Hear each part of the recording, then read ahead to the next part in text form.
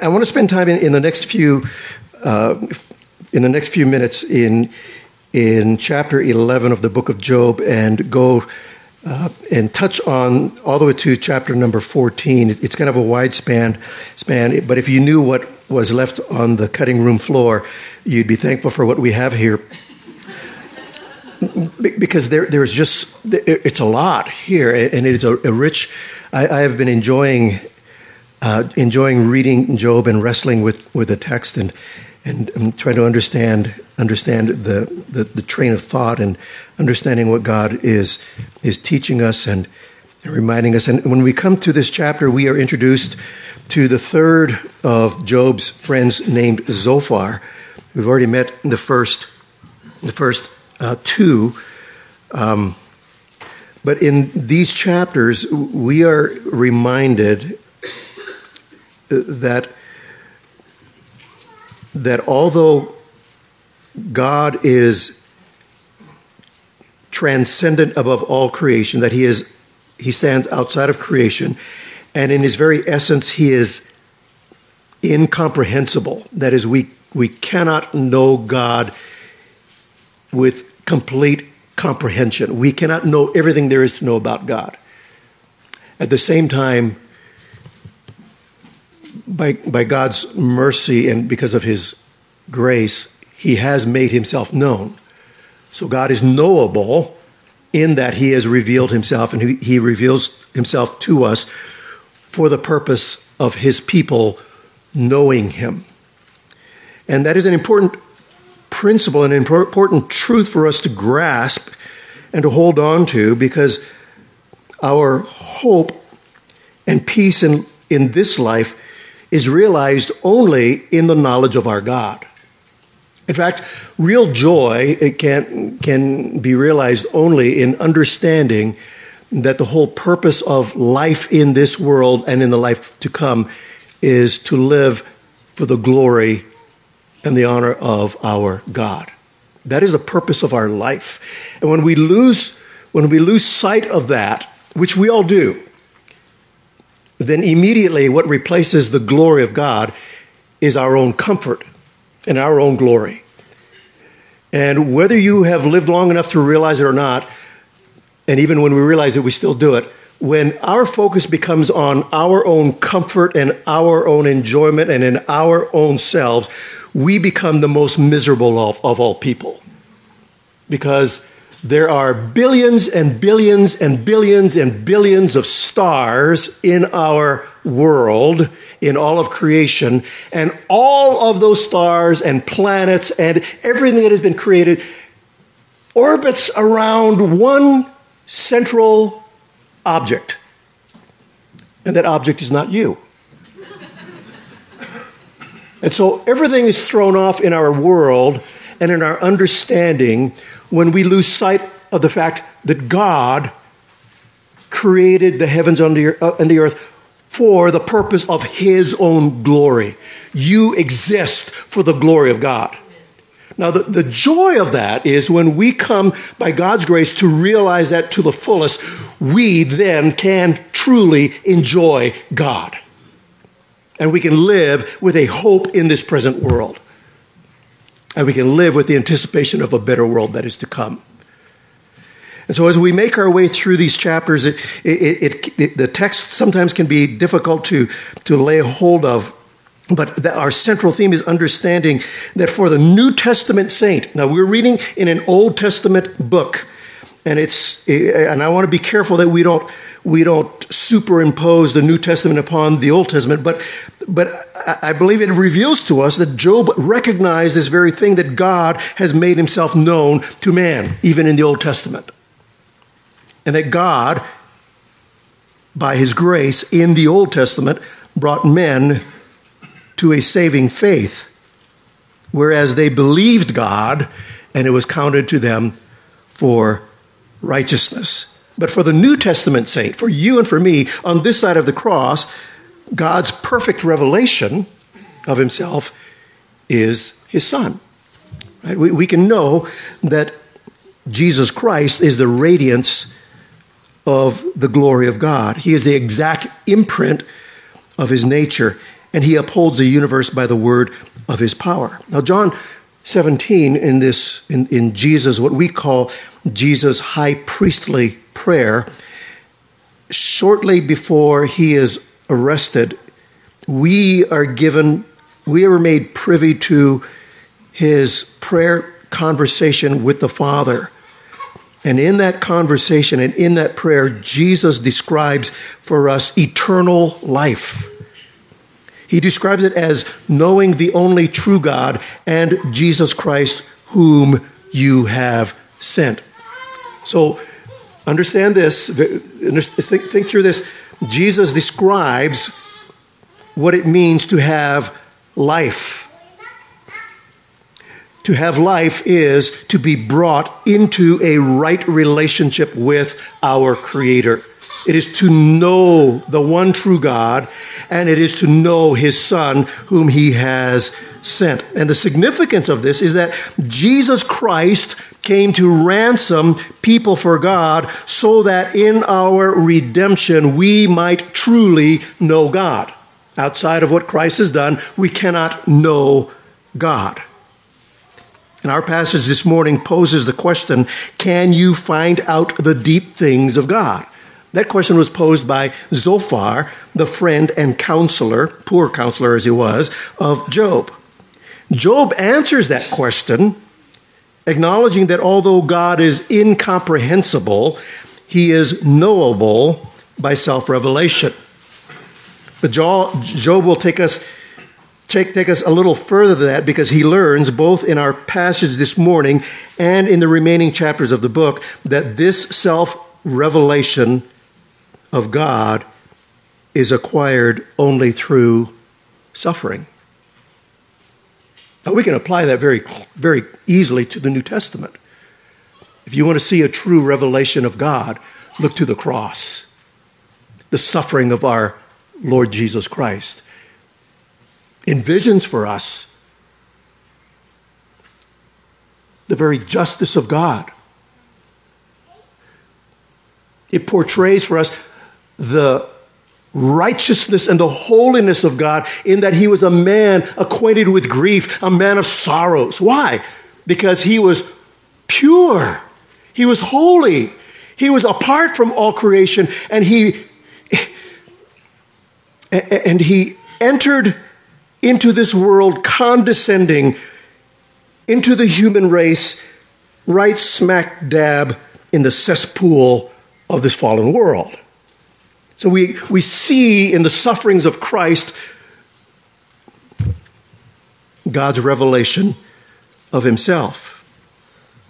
And Job understands, or he is not at this point, he understands by the time God is through with him in chapter 42, but he understands that for him to truly know God and to grow in the grace, I was going to quote a New Testament text, to grow in his knowledge of God, it would come through his suffering. Now that's a difficult pill to swallow, but the reality is we live in a fallen world, and we are given to suffering in this world, and even, or not even, but especially as Christians, we are called and appointed to suffering. Let's kind of work our way through the text this morning. First of all, the question is posed, can you find out the deep things of God? Who can know him? This is Zophar who poses this question. And we already met his first two friends. His first two friends.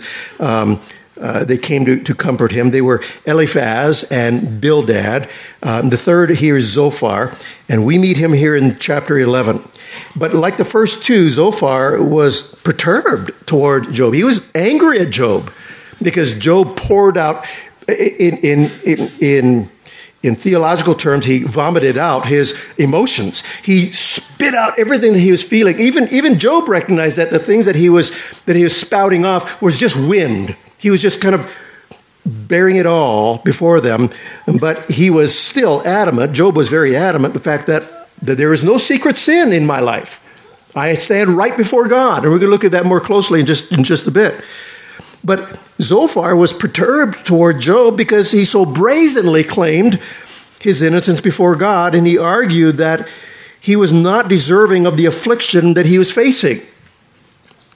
So neither Zophar nor the first two friends believed that God would do such a thing as to afflict an innocent man. So Zophar poses this question. Verse number 7. Look with me in your Bibles in Job chapter 11, verse number 7. Can you find out the deep things of God? Can you find out the limit of the Almighty? So when we looked at Eliphaz a couple of weeks ago, he focused on the holiness of God. But Zophar now begins to describe the wisdom of God or the omniscience of God, that he is all-knowing. He knows all things. All knowledge is from God. All truth is God's truth. So by wisdom, Zophar refers to the omniscience of God. He makes 4 points here. Look what he says in verse number 7. First thing he tells us is that God's wisdom cannot be fathomed by man. So he asks these 2 questions. Can you find out the deep things of God? Can you find out the limits of the Almighty? They're rhetorical questions, because the answer is no, you can't. He is beyond your understanding. He is incomprehensible in that aspect. The second is God's wisdom fills all things. Verse number 8. His wisdom is higher than the heavens. What can you do? It's deeper than Sheol, that is the grave. What can you know?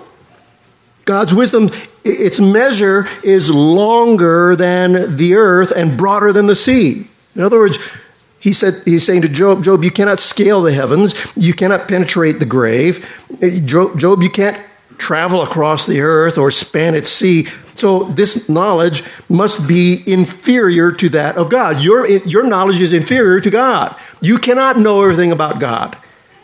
The third point that he makes is in verse number 10, that God's wisdom perceives hidden wickedness. In other words, God's wisdom, his omniscience, is that he sees the very heart of man. That's true, by the way. In fact, all of these things are true that Zophar claims. He describes this. He says, if God passes through and imprisons and summons a court, that is, if he arrests someone and he calls to order a court of law, who can turn him back? Who can stand up to his justice? Why? There's no way of standing up to God's justice, because he knows worthless men. When he sees iniquity, will he not consider it? In other words, God knows that you have secret sins, Job, and you're guilty. No man can restrain the Lord when he passes by or when he imprisons or he summons a court. Judgment on a sinner, God alone, God knows man, and without any effort, he sees the iniquity in the heart. The fourth point that Zophar makes is that God's wisdom is more glorious when compared to the stupidity of man. Now that's ESV translation. I don't like that word stupid. But sin makes you stupid, so we'll use the word stupidity of man. Right? So empty-headed men will only get understanding when a wild donkey gives birth to a man. Isn't that an interesting proverb? In our vernacular, we might say, when pigs fly. You will come to know God when pigs fly.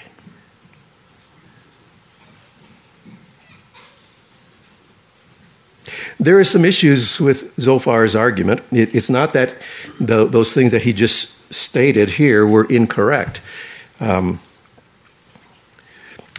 Turn with me just a couple of chapters into the book to chapter number 13. Job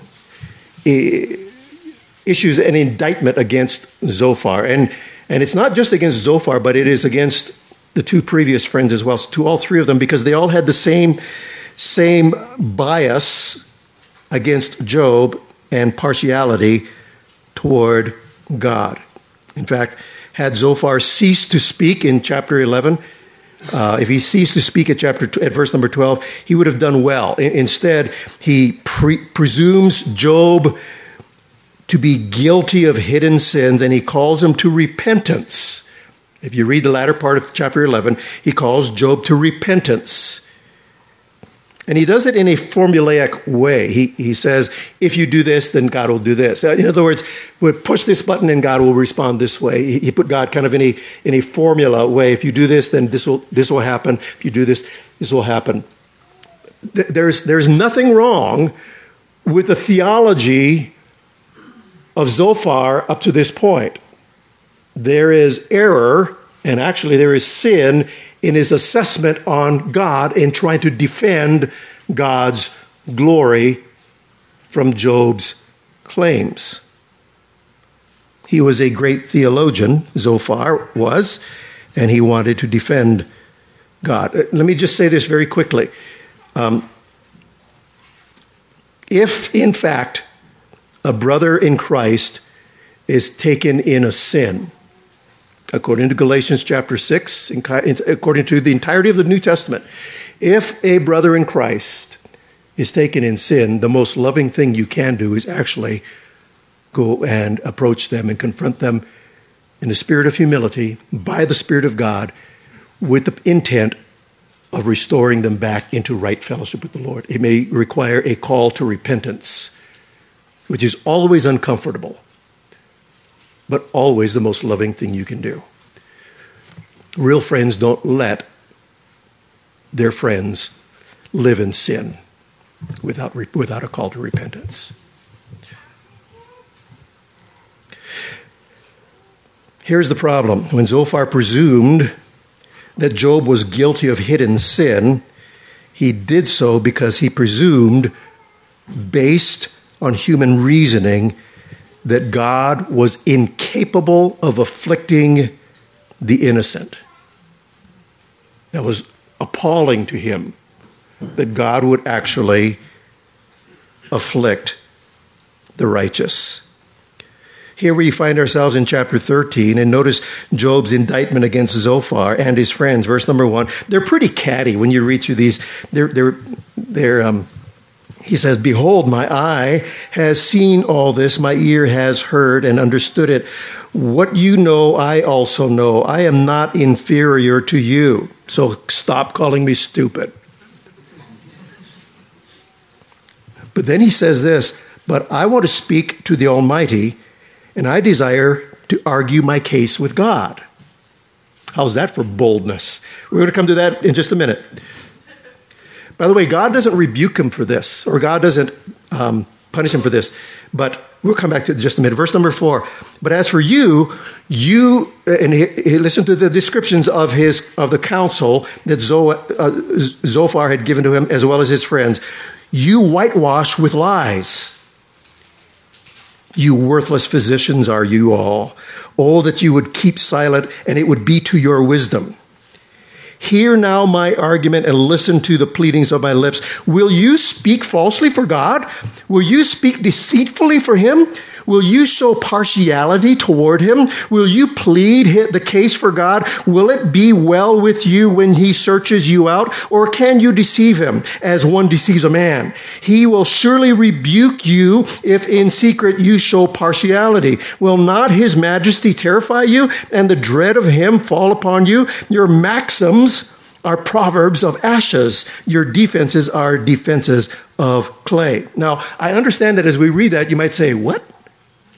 What does that mean to show partiality toward God? I wrestled with that for a long time until I just actually read the text. He explains what it means. What this means is that Zophar and his friends were convinced that God's character needed to be protected, so much so that they exaggerated and spoke falsely about God. If we were to go back a few chapters and look at Eliphaz, we find that they all agreed, including Job, they all agreed that Job's afflictions were from God. But Job argued that it was not the consequences of sin on his part. He was arguing that God had afflicted him for no known reason. Okay, that was Job's argument. God has afflicted me for no known reason. There was a reason, but at that point, Job did not know the reason. It was an unknown to him. But in God's defense, Eliphaz argued, "I had a dream." That was his argument. You can go back and read it. I had a dream, and the dream says that God doesn't punish the innocent. Bildad claimed that history showed only the wicked suffer. Remember, he said, look in history. This is my own translation. Look in history. Has it ever been seen that the righteous suffer? Yes. So there's the exaggeration there. They are whitewashing God. They're trying to make sure that he looks pretty so that he doesn't look too bad with Job's claims. And then Zophar just basically said, Job, you're just stupid. But the heart of the issue was not that they had bad theology. Much, not all of it, but much of their theology was right, was correct. But when it came to this matter, rather than what God had revealed through natural revelation or whatever special revelation they may have had at that time, they assessed the parameters of God's behavior upon their own feelings and emotions. Their theology on this matter was based on reason, on human reason rather than revelation.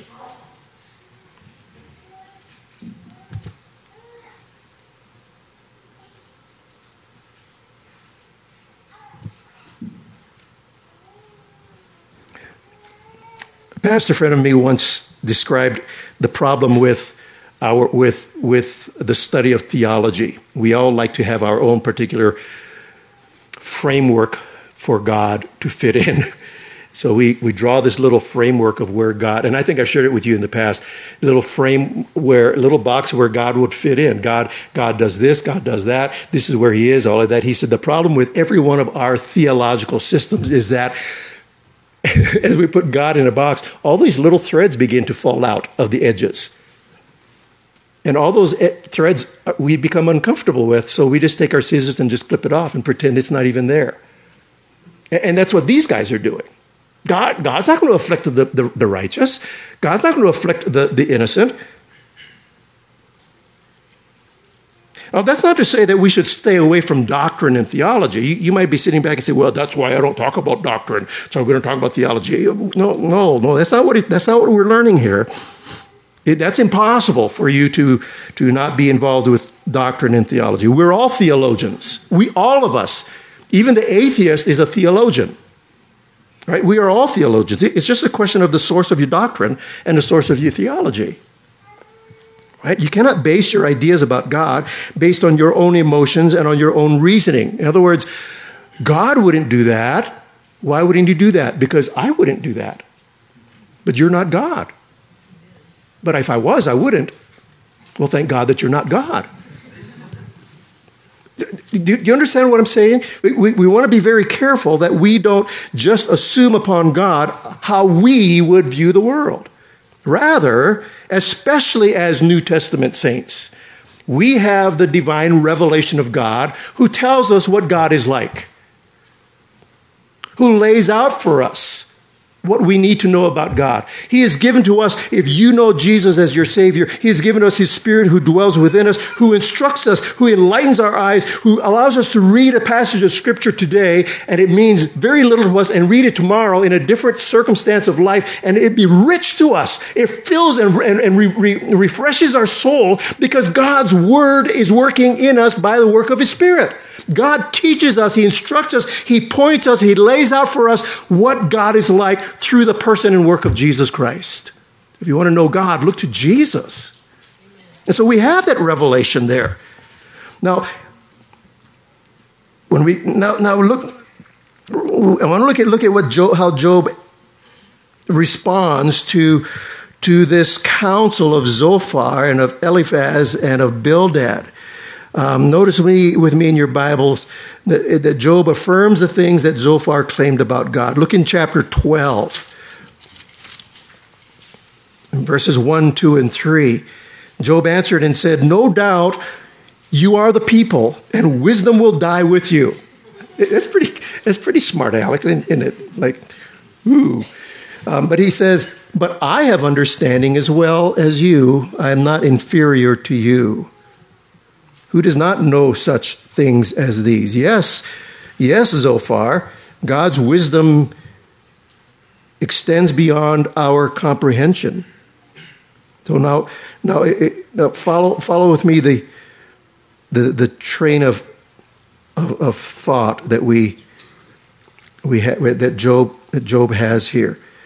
Job is saying, yes, that is common knowledge, that the knowledge, the comprehension, the full comprehension of our Creator is beyond mankind. We can never know him, but we can know him by how he has revealed himself to us. Look in verse number 7. He says, ask the beasts, and they'll teach you. In other words, even the animal world understands, at least from what Job says, understands the greatness of their Creator. Look at the birds of the heavens, he says, and they will tell you. Verse number 8, look at the bushes of the earth, and they will teach you, and the fish of the sea, they will declare to you. Who among all these does not know that the hand of the Lord has done this?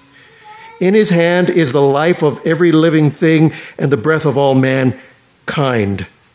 With God are wisdom and might. He is counsel and understanding. I would encourage you to underline verse number 10. In his hand, in God's hand, is life of every living thing and the breath of all mankind. Colossians chapter 1, Paul says that Jesus Christ, all things are created by him and for him, and by him all things consist. He upholds all things, Hebrews chapter 1. He is the one that sustains all life. Everything that draws breath, everything about creation is in God's hand. And Job is declaring, yes, this truth of the greatness of our God is known by all of creation. But although he affirms Zophar's claim that God is incomprehensible, he argues that God is knowable by revelation and by experience. Now, I'm fearful of using the term experience, but that's what Paul is speaking about here. Read with me in your Bibles, beginning in verse number 3. He says, but I have understanding as well as you. I am not inferior to you. Who does not know such things as these? And then verse number 4, I am a laughingstock to my friends. I, who called to God, and he answered me, a just and blameless man, am a laughingstock. Okay? Job's argument is straightforward. God has affirmed my right standing before him, in that I called to God and he answered me. That's what he says here in that verse. God has affirmed my right standing before him, in that I called to God and he answered me. Job's assessment of his being just and blameless before God was not a self-righteous assessment. I want us to make that very clear. The book of Job does not speak of Job's vanity and his self-righteousness, saying, I'm a good guy.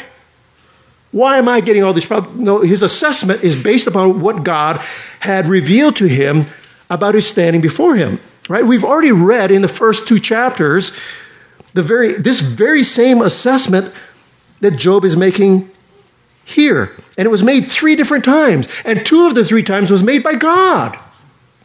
And we would also add that the 3rd time that it was mentioned was by the author of the book of Job, who received it by the inspiration of the Holy Spirit. So 3 times God makes the assessment that Job was righteous, he was blameless, and he eschewed evil before man. So Job wasn't speaking out of self-righteousness. Job was speaking as a man who, by God's mercy, was brought to faith in the revealed promises of God and was therefore counted to be righteous before him. Now, all of the dynamics of an Old Testament economy may be a little bit different from the New Testament in that is before Christ came. But the fact of the matter is, Job was saved by grace through faith. And he was saved by grace through faith because God's mercy drew him to himself and provided the means by which he might be able to stand right before him. So we find records of Job offering up burnt offerings on behalf of his children. So somewhere along the line, the Lord revealed to him what was necessary for him to be in right standing before God. We know that was true in Genesis chapter 4, right? We know that's true in Genesis chapter 9 when Noah left the ark and he offered up a burnt sacrifice to God. How did they know? Well, we have to assume that they knew because God told them, that God had revealed it to them. But follow Job's train of thought here. He is answering Zophar as well as the two others, and he is agreeing that God is incomprehensible, but God is knowable by what he reveals about himself. Through the means that God had provided, God counted Job to be righteous. He assured Job of it. And yet, the one declared to be righteous by God himself was a laughingstock on the earth. And the implication is that he was a laughingstock because of his affliction. And he explains in verse number 5, in the thought of one who is at ease, there is contempt for misfortune. What does that mean? It's easy to play armchair quarterback on Monday night. Is that how you word it? It's easy to call the plays when you're Tony Romo in the announcing booth doing a terrible job, telling what he would do when he was a crummy football quarterback.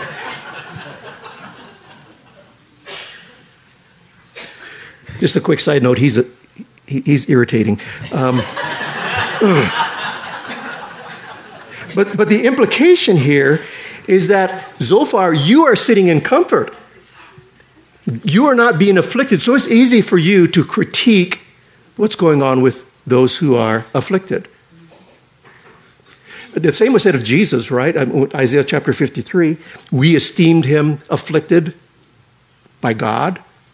They looked at him who bore our sins, and we looked at him, we said, he deserved it. And I want to just pause that for just a little bit because when we're not careful, we do the same thing. We look at others who are suffering and say, well, they're suffering because, like sweet little pious gas bags that we are. And we become guilty of that very same thing. We don't always know what God is doing. When you see the affliction of others from your easy chair, it's easy to judge them as deserving what they get. So Job presents a contrast. The tents, verse number 6, look at what he says. The tents of the robbers are at peace. Those who provoke God, they're secure. In fact, these are the ones that bring their God in their hand. I mean, that idea of they have a portable God. I mean, they have a little idol they can put in their pocket. That's their God. And then he goes to the beast again. He said, listen, everyone knows that this is not right, but look in verse number 10 again. In verse number 9, who among all these does not know that the hand of the Lord has done this? That's what Job is saying. Job understood that even though he stood right before God and there was no sin that had been revealed to him that was unconfessed, he was right before God. Even though that was happening, you could not escape the fact that God was the one that brought the affliction. It was God that brought it about. Why? Because it is in God's hand that life of every living thing and the breath of all mankind rests. Are you following Job's train of thought? Job is saying that my affliction is from God. All of creation knows this. In his hand is the life of every living thing and breath of all mankind. How can this be? This seems to be a blatant injustice. This seems contrary to all of nature, because I wouldn't do that. I only kill those who deserve it. That whole scene, right? That's how we tend to think. But in the next few verses, Job concludes, and we'll finish up with this, but Job concludes that while it doesn't make sense, God has shown him that he is doing a work that I do not understand, and it is within his right to do so. That is Job's conclusion. Verse number 11, does not the ear test words as the palate tastes food? Isn't that a vivid picture? before your wife says, hey, taste this. You taste it first, just a little bit, just a palate, so you know what it's like. That's what he's describing with their ears. We hear the revelation of God. We've experienced what he is doing, and we test it. And this is what happens. Wisdom is with the aged, and understanding in length of days.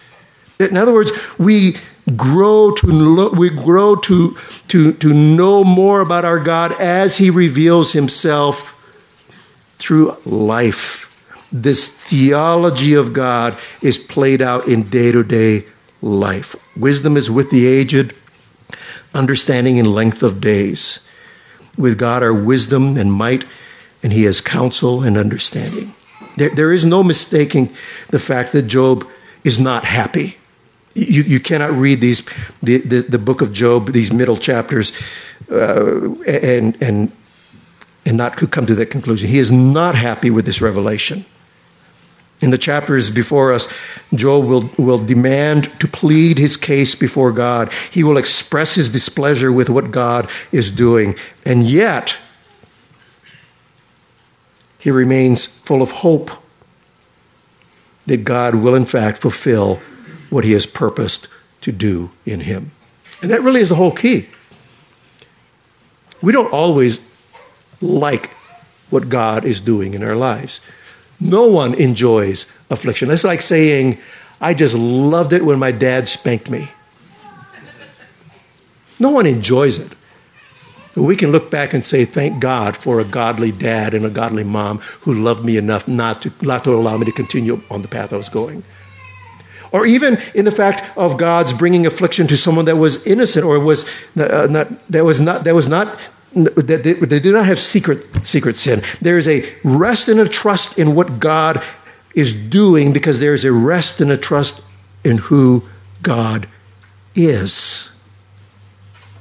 He remains full of hope that God, because of who he is, will fulfill what he has purposed to do in Job. Hope and peace in this life is realized only in the knowledge of our God. Very quickly, 3 applications. First of all, if you don't know Jesus as your Savior, you need to be made right before God. And the only way to do that is not by joining a Baptist church. The way you are made right with God is through Jesus Christ and accepting by faith that his life, death, and resurrection is sufficient for your sin, as payment for your sin, that you might be forgiven and that you might stand right before God.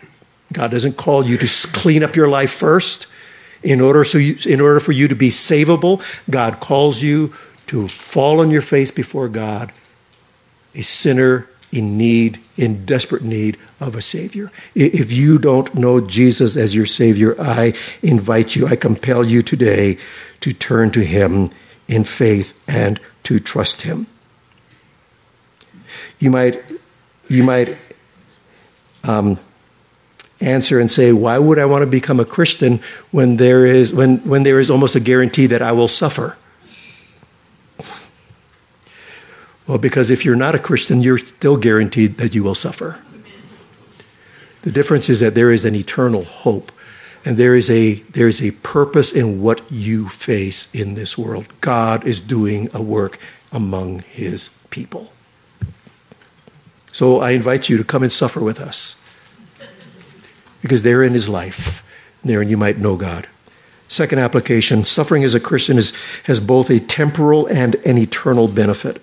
Temporal in the sense of the immediate in that God is working in us right now to mold us and to shape us into the very image of his Son, that we might look more and more like Jesus. But it also prepares us for eternity.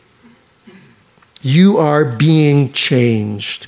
And one day we will enter into glory, and we will be prepared to be presented to our God by our bridegroom. Third, true Christian hope is realized in knowing God. Clarity of purpose is realized in a life lived to glorify God. You need to know God, and you have the means by which you can. Give yourself to knowing God, not knowing about God. Nothing wrong with knowing about God. Nothing wrong with knowing about God. But if it just stays here, some of the rudest people I've ever met are great theologians that up here. But coming to know God here and allowing God to reveal himself to you for who he is and what he has done for you. Give yourself to drawing near to our God. Thank you, dear Heavenly Father, for revealing yourself to us that we might know you. Because in knowing you, in the way, through the provision that you've made, Jesus Christ, you have given us life. This is eternal life, that we might know you, the one true God, and Jesus Christ, whom you have sent.